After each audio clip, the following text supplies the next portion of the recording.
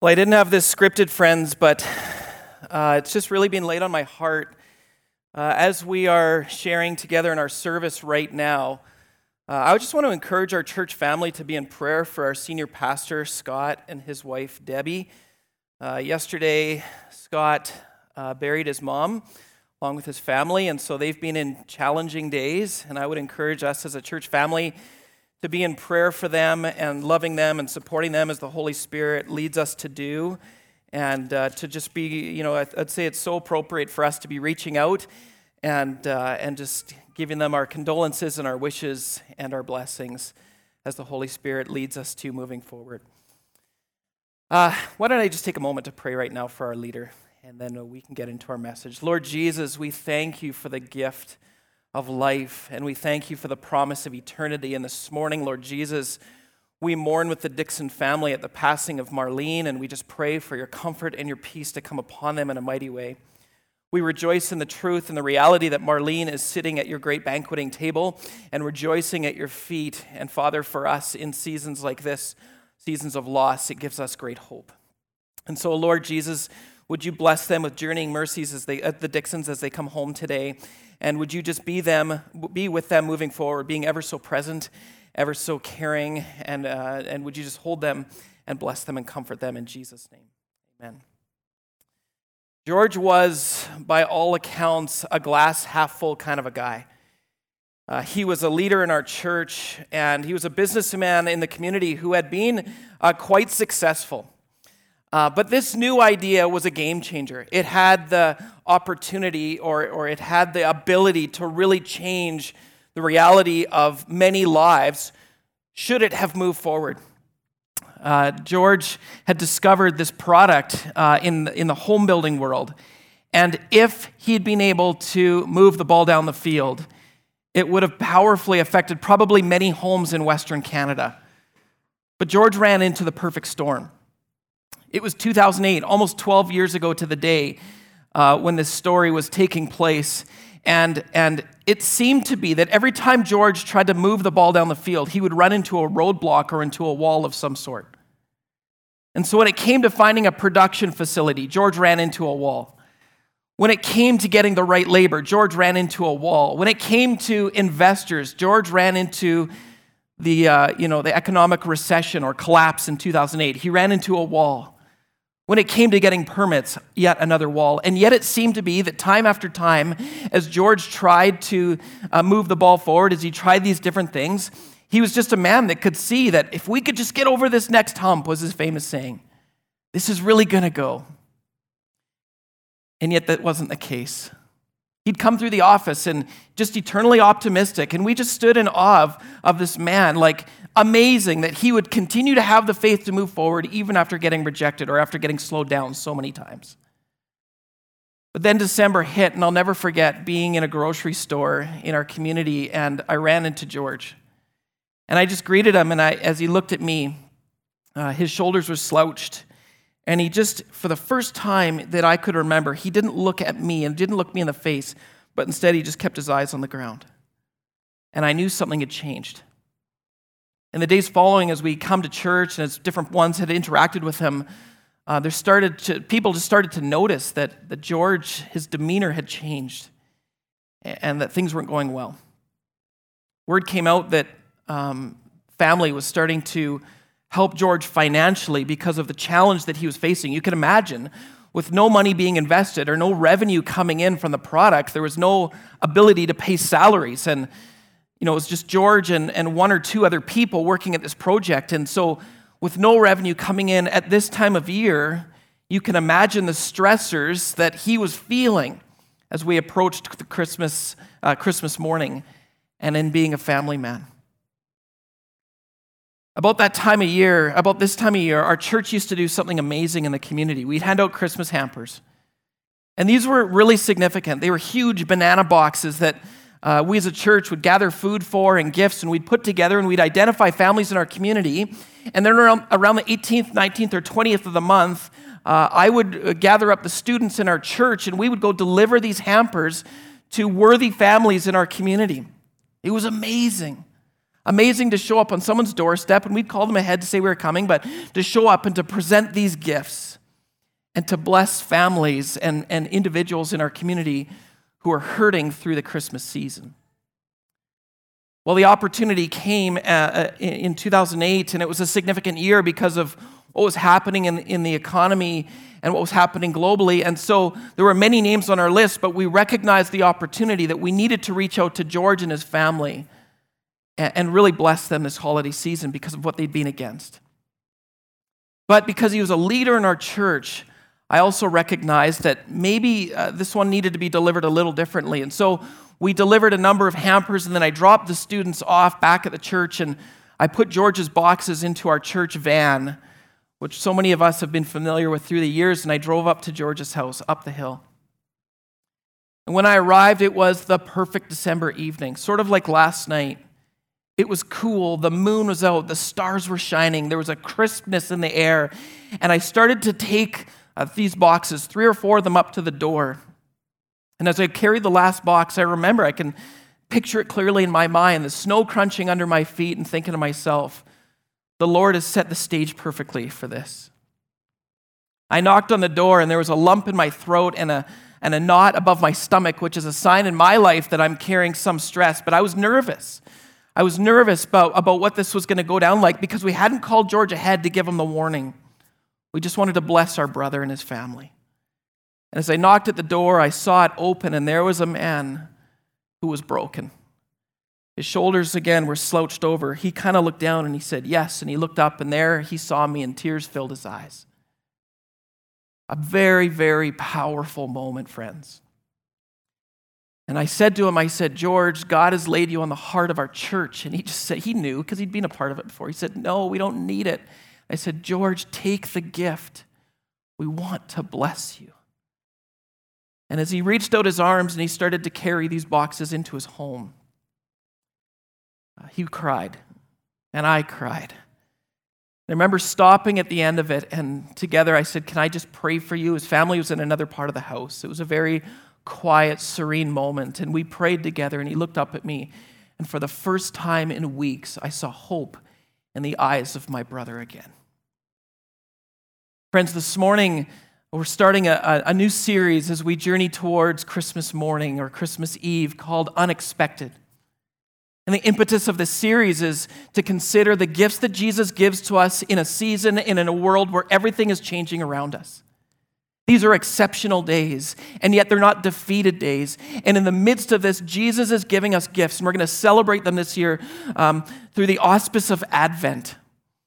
But as we celebrate these gifts, we're going to learn and understand how we can embrace the gifts of this season and how we can live with hope and love and peace and joy despite the difficult circumstances that are around us. And so if you have your Bibles or your devices, I would encourage you to open them up and follow along with me. If you're following online this morning, we want to greet you and welcome you and just let you know that there's a tab on your page that you can select where you can follow along with the online Bible there. And turn with me to Luke chapter 2. We're going to read from verses 8 to 20 and read through this together. And as we do, I would invite you to consider this question. If you're online, I would encourage you and invite you to answer this in the online chat forum that's there. If you're here in person, maybe turn to the person next to you and respond to this. But what gives you hope? Think about that as we're going through this. What gives you hope? And then let's unpack this together. Luke chapter 2, starting in verse 8. I would encourage you and invite you to follow along with me. Let's read together the word of God. And there were shepherds living out in the fields nearby, keeping watch over their flocks at night. An angel of the Lord appeared to them, and the glory of the Lord shone around them, and they were terrified. But the angel said to them, "Do not be afraid. I bring you good news of great joy that will be for all the people. Today in the town of David, a Savior has been born to you. He is the Messiah, the Lord, and this will be a sign to you. You will find a baby wrapped in cloths and lying in a manger." And suddenly, a great company of heavenly hosts appeared with the angels, praising God and saying, "Glory to God in the highest heaven, and on earth peace to those on whom his favor rests." And when the angels had left them, they'd gone into heaven. The shepherds said to one another, "Let's go to Bethlehem and see this thing that's happened, which the Lord has told us about." And so they hurried off and found Mary and Joseph and the baby who was lying in the manger. And when they had seen him, they spread the word concerning what they'd been told about this child. And all who heard it were amazed at what the shepherds said to them. But Mary treasured up all these things and pondered them in her heart. The shepherds returned, glorifying and praising God for all these things that had been heard and seen, which were just as they had been told long ago. You know, if you and I were sitting in a coffee shop from a year ago from today, and I asked the question, what's this next year going to look like for you? I bet we never would have guessed that it would have panned out like it has. And while life has looked very different, success or thriving as God's kids has meant that we've had to develop some strategies and some rhythms in our life that have helped us to learn to cope through this season. And this was one of the realities that these shepherds were working with, and one of the realities that these shepherds used day in and day out as they lived in difficult circumstances in a difficult time. These were not well-to-do, prosperous people. These were people who struggled in life. And yet, for these shepherds, their strategy would have been to understand and to work regularly with the hope that was not built upon the circumstances of their lives, but rather on the God-given identity of who they were in relation to their King. As I said, these were not people who lived in the triumph of prosperity or the ease of riches. No, these were people who lived in a constant, changing, difficult reality. Scholars tell us that the type of sheep that they would have raised gave birth to their young in the late fall or in the early parts of winter, which gives credence to, or it speaks to, why we celebrate Christmas when we do. It was about this time of year that these shepherds were tending to their flocks at night in the midst of the cold and the muck and the mire of the wilderness around Jerusalem. They found themselves. It was cold. It was miserable. They would have had their belongings upon their shoulders. They would have carried a light sack with their possessions, and they would have slept amongst the filth and the filth of those animals. Sheep, animals that aren't particularly intelligent, animals that needed constant care, animals who are stinky and smelly and messy and needy. And as the culture around them looked at them, they didn't see them as righteous people. They didn't see them as people who were victorious, but rather they saw them as the lowest of the low. They saw them as people who lived in the midst of brokenness, in the midst of suffering, in the midst of struggle. And yet, while looking down upon them and as culturally shameful as they were, it's notable that God came first to the simple people of the field before he revealed himself to the rest of humanity. And it's from this perspective and this understanding, friends, that I think we have to understand one of the foundational pieces of the work of God in our lives. And it's that God he promises to us throughout Scripture that he loves to come to the brokenhearted. He loves to tend to the wounds of the weary. He loves to step into the midst of brokenness, and in doing so, he gives to us hope, and he gives to us promise that he is going to work and bring to us a changed perspective and a changed reality, both spiritually and oftentimes physically, that will lead us forward through challenging days. These were people who understood the promises of God, and when they received word that God had come in the flesh into their world, they stood up and they leapt out to go and sit at the feet of Jesus. They were people who had heard different promises about God and had heard different promises from God through their lives. And in those promises, they found hope to move forward and hope to stand up. And so as we look at this, I think one of the first things that we need to do to find hope in a world that's constantly changing, or a world that's changed profoundly around us, is that we have to rest in the promises of who God is and how he says he's going to work in our lives. And I want to suggest to us today that there's no greater place to find hope than the Word of God. There's no greater place to understand the promises of God than to turn to His Word and to rest in it and to find strength in it. And for the sake of this morning and very practically, I would suggest to us that in this season, as we're struggling and as we're suffering, one of the best places that we can start is in the book of Psalms. When David is sitting at the end of the tunnel and he's being pursued and chased and it looks like his life is on the line, what changes, what perspective changes in him is when he's sitting at the end of the tunnel, he sees the light in Psalm 118. And as broken down and as frustrated and as discouraged as he is, as he sees the light at that end of the tunnel, he speaks these words. He says, "This is the day that the Lord has made. I will rejoice and be glad in it."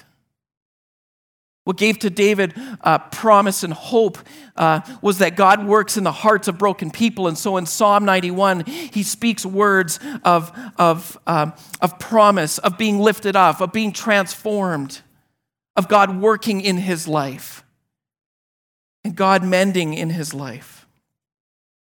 And then Psalm 147, which God laid upon my heart this week, becomes extremely important in challenging days. Listen to these words that are given to us. Psalm 147, it says, "The Lord builds up Jerusalem. He gathers the exiles of Israel." People who are scattered away, people who are living in broken parts of our world. He gathers them up. And then it says, "He heals up the brokenhearted and he binds up their wounds."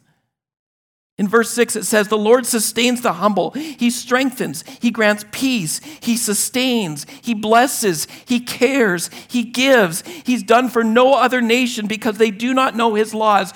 But for the ones that know his laws, for the ones that know his truth and his promise," and I'll say for us now, for the ones that know the gospel realities of the work of Jesus in our lives, he does these things and he seeds into our hearts hope. And he gives to the shepherds and he gives to us a changed perspective despite the realities that's going on around us. And he lifts us. Oh, friends, the first thing that we have to understand, that we have to practice as people who long to find hope in this season, is that we have to rest in the eternal truths of the Word of God, the inerrant scriptures, the God-breathed Word given to us in a work by the Holy Spirit that we hold before us here today. Because as we understand these truths, it will lift us and it will give us hope. Listen to the words of Romans 5:35. It says, "Rejoice in our sufferings because we are people of hope." This is our reality and it's also our identity. And it's the foundation of what God is doing in us to build hope, not on our circumstances, but in our identity as people who are his. We'll have to confess to us that, last Tuesday when the latest set of guidelines came out, I really found it difficult to work with. I was at home. We were supposed to be away in Fairmont as a family at my parents' timeshare, and that got canceled. And then we were going to go up to Airdrie to visit some dear friends of ours. That got canceled, and I remember standing in our kitchen. I still took the week off work. I was at home with my family, and I remember standing in our kitchen, and the TV was on, and we were waiting this next round of announcements that was going to shape what life was going to look like to come. And in front of me, literally, you can imagine, the TV's up on the wall, my kids are there, Ralna, my wife, is there, and we're hearing the words of Jason Kenney, and as he tells us this latest round of restrictions, it hit me like a ton of bricks, right between the eyes. Instantly, I felt a lump form in my throat. There was a ball of stress that I carry around sometimes when I'm really stressed out that formed over my stomach, and I felt like I could break down at any moment. I was broken, because I realized that life was going to look very different moving forward for our family. The two oldest kids would be at home. There was going to be more restrictions. Christmas could be affected. There was all of these things, and I wasn't necessarily mad. I was just brokenhearted. And I remember looking out at my family and thinking, I have to be strong. I have to hold us up. And I don't. I know that Jesus does that for us. But it hit me. The next day, the devil attacked me like he hasn't done for a long time. And I felt defeated and I felt discouraged. And I didn't know what I was going to do. I didn't sleep well that night. But as I got up the next morning, we had to head up to Calgary to do some errands and pick up some things. And throughout the day, we just played music in the car and sang along to it. And at one point, early in our journey, a song came on the radio that wasn't just, a cultural, fun Christmas song. And I love those songs. I was singing some yesterday. They lift me up. But it was like a traditional Christmas carol, a hymn declaring Jesus. And I entered into a time of worship, and it blew me away. It blew me away at how all of a sudden my spirit lifted, my perspective changed. And as I drew into the presence of Jesus on a short road trip to Calgary, how that weight lifted off of my shoulders almost instantly. Isn't it interesting that in the life of the shepherds, that despite difficult life circumstances, when they came and found Jesus, they found themselves in awe, in a posture of worship in verses 16 to 18. And as they are in this posture of worship, what does it say in verse 16? It says they hurried off. They found Mary, and then they went out from that place, and they shared with others the things that they had experienced and the things that they had seen. A posture of worship is essential, friends, if we're going to find hope. A posture of coming to the feet of Jesus and sitting there and allowing him to minister to our hearts and our souls is essential if we're going to be people of hope.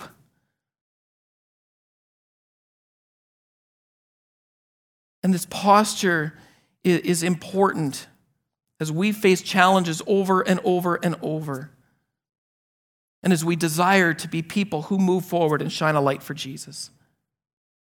I want to take us back to Psalm 147 for a moment, and I want us to consider verse 12. It says, it calls on us to extol the Lord and to praise God. And then in the very next verse, it talks about strengthening and blessing, not just individually, but corporately too. And I believe that there's a direct correlation between hope and strength and worship and gathering. The two go hand in hand together. And as people who want to develop a strategy to be hope-filled through difficult times, we have to practice these day in and day out through times like this. I think back through the years as we've gone through difficult times or challenging circumstances. I think back to where our kids were sick, or we had challenges in our jobs, or pressing workloads or expectations, or we had financial hardships, and we could go on and on and on. When it felt like we were defeated, so often when we came to the feet of Jesus and rested there, and literally raised our hands and praised him, we felt like we could touch hope again. And I've found, friends, in this season that even when it feels like it's crushing, the words of Scripture and these songs that remind us of who God is and how he works in our lives have carried me in renewed and profound ways, much more than when I struggle on my own.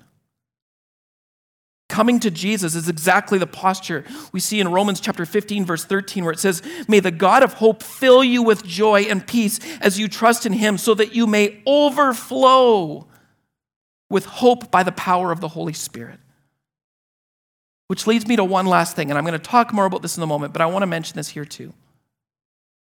As hope-filled people, when we do as the shepherds did, and we come and sit at the feet of Jesus, and then we step out and we share that hope with others. We share our encounter with others. We share our experience of Jesus with others. When we pass that forward, in some traditions we could call it passing the peace. When we pass that peace forward, when we pass that hope forward, it not only will lift us and give us hope, but it will bring us to places of overflowing hope that will shine the light of Christ, which I believe is meant to be and what we're meant to do in this season. And when we are overflowing by the power of the Holy Spirit, there's a responsibility on our shoulders. There's an impetus in the Christian life to share that with others, not just in our own times of worship, but in the community as well. Friends, the second promise that we want to hold on to is that if we want to find hope in this season, then we have to come into the presence of Jesus. And it's so critically important that we come together on mornings like this, whether we're online or we're in person. It's so critically important that we come together corporately. Yes, coming to Jesus individually is critical, and we need to do that daily. in all different aspects of our day, but coming together corporately, friends. Well, friends, it lifts us and it seeds into us joy, but not just into us, into others as well. Well, this passage ends with a beautiful picture of people with peace in their hearts. And as it says in verses 19 and 20, that as Mary pondered these things in her heart, she treasured them. And then it says, and the shepherds returned to their fields, glorifying and praising God for the things that they had seen and heard, which was just as they'd been told long ago. What we're seeing here is a picture of peace. That Jesus has done something in them. He hasn't necessarily changed the circumstances around them, but he's given them a peace, and he's given them a hope-filled peace that will help them to move forward in a changed way. And what they've done is they've experienced what the Bible told us, what the prophets had foretold long ago. They'd actually experienced the work of Jesus. It had come true in their lives. And in doing so, it brought them peace. And in this season, I think this is something that we can always experience. And one of the ways that we can do that is to go back to the Old Testament and look at what they said Jesus would be long ago. Look at the prophecies in Isaiah. Look at the names given to Jesus. Look at what they said, or look at who they said was coming. And then realize that as we journey through this season and we experience the fingerprints of Jesus all over and all through our lives, that it actually has come true. That the word is accurate, that it's inerrant, that that we experience what it said Jesus was going to be and who it said Jesus was going to be. And we can find strength and hope in that. This week on Friday, I went through and just looked at the name of Jesus. And I stood in awe. Actually, I entered into a time of worship as I practically realized that history was accurate and that the Bible was true. Listen to these names that they gave to our King and allow it to lift you, allow it to seed hope into your heart. He is the Almighty One. He's our advocate. He's our authority. He's the chief cornerstone. He's the deliverer. He's faithful and he's true. He's the good shepherd. He's the head of the church. He is God with us, Emmanuel. He's the indescribable gift. He's the Lamb of God. He's the light of the world. He's our mediator. He's the one who set us free. He's our hope. He's our peace. He's our rock and our redeemer. He is the supreme creator over all. He is the wonderful counselor, mighty God, everlasting Father, the Prince of Peace. He is our living Lord, friends, and this isn't just a hope from many years ago. This is the practical reality of what we experience in Jesus here today. And in knowing that and in experiencing that in seasons like this, seasons of struggle, seasons of weariness, seasons of brokenness, seasons of strife, we have peace as hope-filled people because Jesus is our King. And he is the victor, and he is the true God. And so it doesn't matter what our circumstances are. As hope-filled people, when we rest in the promise and when we rest in his presence, and now as we experience his peace, we get lifted and we get touched in difficult times and we get filled with hope. Because that's what Jesus wanted us to know in this season. And that's what we experience when we come to him. As I was saying before, one of the assumptions of this passage is that these shepherds didn't just go that one time and share with others, what Jesus had done, and that just little group stood in awe in Bethlehem. No, these shepherds would have gone from this place, scholars say, and continued to share the peace of Jesus. They continued to share what they had experienced in the presence of Jesus. They continued to encourage people to rely on and live in the promise of Jesus, and all who experienced it were in awe. And if that's the assumption of this passage moving forward, it becomes the assumption of our life and the Christian life here today. that as people who experience the peace and the presence and the promise of Jesus, we too will pass it forward to others around us. Because it changes us and it fills us with hope. And historically in this season, we have beautiful opportunities to do this. We gather for meals, we give gifts, we go out and we sing and we gather together. And this year, it's not quite the same. But friends, hear me when I say it's not destroyed, it's just a little bit different. We still have opportunities to pass the peace of Christ moving forward. And I want to suggest to us that very practically, one of the ways that we can do that, even here today, is to invite people to gather with us at church. Pastor Brian's going to come in a moment after we light the Advent candle and talk more about how we're going to gather in coming days. But I would encourage us to consider passing the peace moving forward by inviting people to our Christmas Eve service. For those of you who are live here today, there's invitations that are going to be out at the information desk in the foyer, and we would encourage you to pick one up and to pass it forward. For those of us who are online this morning, there's going to be digital invitations that are going to go out on social media and through emails in the days to come. Use these things. Use these tools to invite people into the peace and the hope of Jesus in an amazing season like this. Yes, these times have changed. Yes, our world is different. Yes, there are restrictions and guidelines that we have to live by. But it doesn't mean that the season or the message is destroyed. It just comes in a different way. And perhaps the reality is that now and moving forward, there are fresh opportunities to invite people to come and sit at the table of Jesus and to experience his hope and his blessing and his peace that never would have come had we not entered into this time. So invite those around you and use the tools that are available. And let's stand in awe and let's stand in hope of what Jesus is going to do. I'll never forget leaving George's house 12 years ago. As I left his home, it was just by myself, and I left and drove back down the hill towards the church, and I remember reaching out and praising God. Just calling out. For me, practically, that just looks like me talking like this in the vehicle. Nobody else is around. Sometimes I hold up my phone so it looks like I'm doing something and not crazy talking to myself. But practically that night, with tears streaming down my face, I praised God. And I found hope. Not just hope for George, but hope for my own life as well. Last night, as I came to the church to practice this message on the way home, I found hope too in just praising God. And as I was driving home, I put a song onto my phone and I cranked it in our truck. In fact, I didn't even go straight home. I had to drive a couple of laps around the neighborhood so I could just embrace and enjoy the moment of worshiping Jesus. And it lifted me, friends. This is a difficult time, but it's a time where we can find incredible hope. And as we do, I want to invite you to come to the feet of Jesus and just worship him there. Embrace his promises there. Bask in his presence there. And find his peace there.